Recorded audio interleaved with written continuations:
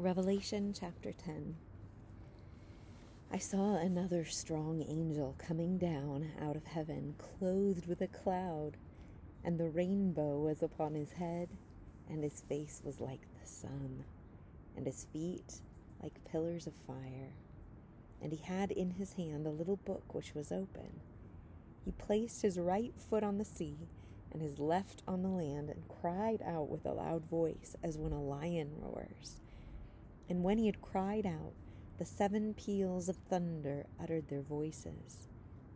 When the 7 peals of thunder had spoken, I was about to write, and I heard a voice from heaven saying, "Seal up the things which the 7 peals of thunder have spoken, and do not write them."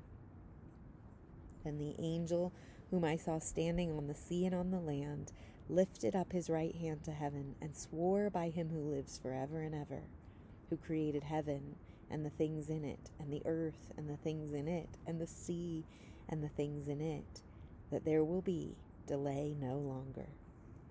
But in the days of the voice of the 7th angel, when he is about to sound, then the mystery of God is finished, as he preached to his servants, the prophets.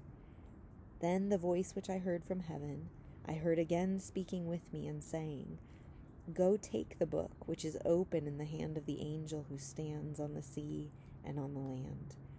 So I went to the angel, telling him to give me the little book. And he said to me, "Take it and eat it.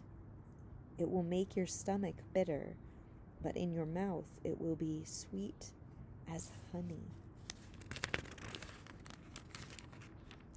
I took the little book out of the angel's hand and ate it, and in my mouth it was sweet as honey. And when I had eaten it, my stomach was made bitter.